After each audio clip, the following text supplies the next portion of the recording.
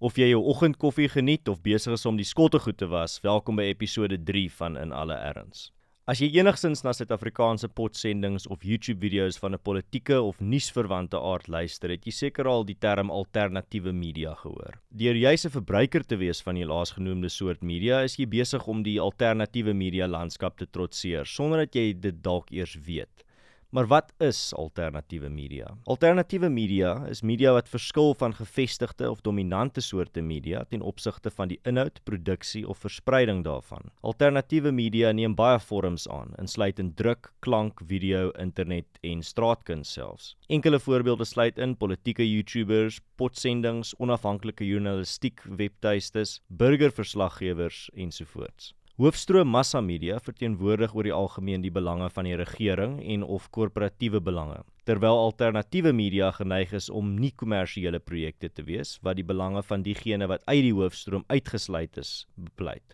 Byvoorbeeld, politieke en etniese minderhede, diegene wie se oortuigings deur die hoofstroom as kontroversieel geag word. Politieke andersdenkendes, asook diegene wat omgee oor kwessies wat deur die hoofstroom media en politici geïgnoreer word. Alternatiewe media daag die dominante oortuigings en waardes van die samelewing uit en dien soms as 'n teen-hegemoniese stem in die medialandskap.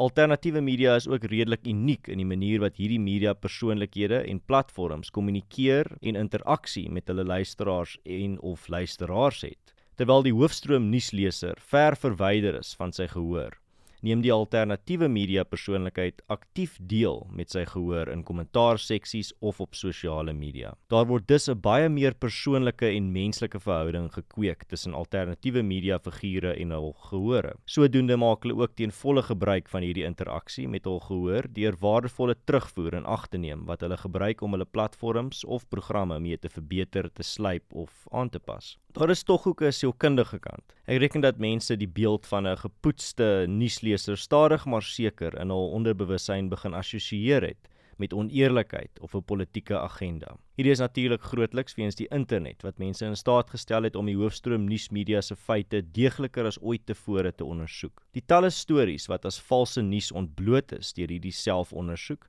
het 'n wantroue onder lesers en luisteraars van die hoofstroom media begin kweek. Hierdie ontnigterde verbruikers wat nog steeds honger was vir nuusontleding en rapportering, het dus op meer onortodokse plekke gaan soek vir hierdie inhoud. Baie van hulle het so alternatiewe mediabronne ontdek in die vorm van podsendings, burgerjoernaliste, YouTubers ensovoorts. Die gewone YouTuber wat politieke of nuusanalise doen, is visueel die inversie van die hoofstroom nuusaanbieder. Waar die hoofstroom nuusaanbieder in 'n duur pak van 'n elektroniese draaiboek aflees, in 'n blink ateljee, sit die nuus-YouTuber in sy T-hemp en jeans en praat met sy gehoor deur 'n goedkoop mikrofoon en kamera.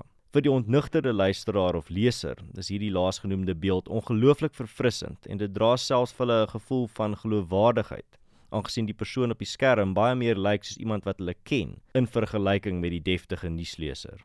In die verlede het baie kenners geglo dat die meeste gewone mense nie die aandagspan beskik om langformaat gesprekke of debatte te luister nie. Die internet-era het hulle egter lelik verkeerd bewys, met baie lande ter wêreld vandag wat spog met ten minste 1/3 van hul populasie wat na langformaat gesprekke luister in die vorm van podsendings of YouTube-video's. Die rede hiervoor is dat jy in die verlede geforseer was om jou gunsteling program op die radio of televisie te luister in sy geallokeerde tydsgleef. Vandag kan enigiemand met 'n internetverbinding slegs sy of haar oorfone insit en na vermaaklike of intelligensiestimulerende gesprekke luister, terwyl hulle die gras sny, skorrelgoed was of vassit in verkeer. Die internet en alternatiewe media het dus sodoende die wêreld verander in terme van selfopvoeding en informasie-inname. Selfs die leek het vandag die biblioteek van Alexandria by sy vingerpunte en hoef nie duisende rande te betaal vir universiteitskwaliteit pitkos nie. Nog 'n revolusionêre verandering wat die internet meegebring het, is die verskaffing van 'n platform vir enigiemand wat bereid is om die minimale moeite te doen om van hierdie geleentheid gebruik te maak. Dit is juis hoe my lewe so vir altyd verander is. Nog nooit in menslike geskiedenis was dit so maklik vir die gewone mens om sy opinies en stem te laat hoor nie, en dan terselfdertyd met dosyne, honderde of selfs duisende luisteraars daaroor te gesels of te debatteer.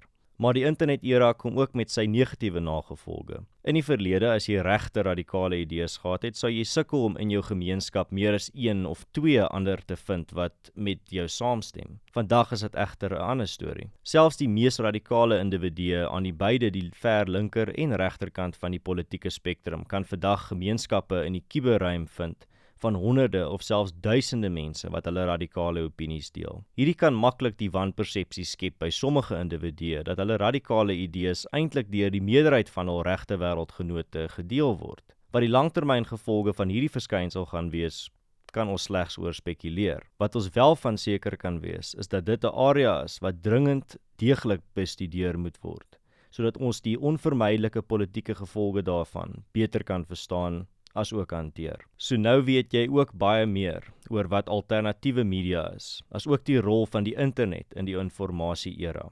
Gaan praat nou lekker saam en beïndruk jou vriende bietjie met jou kennis.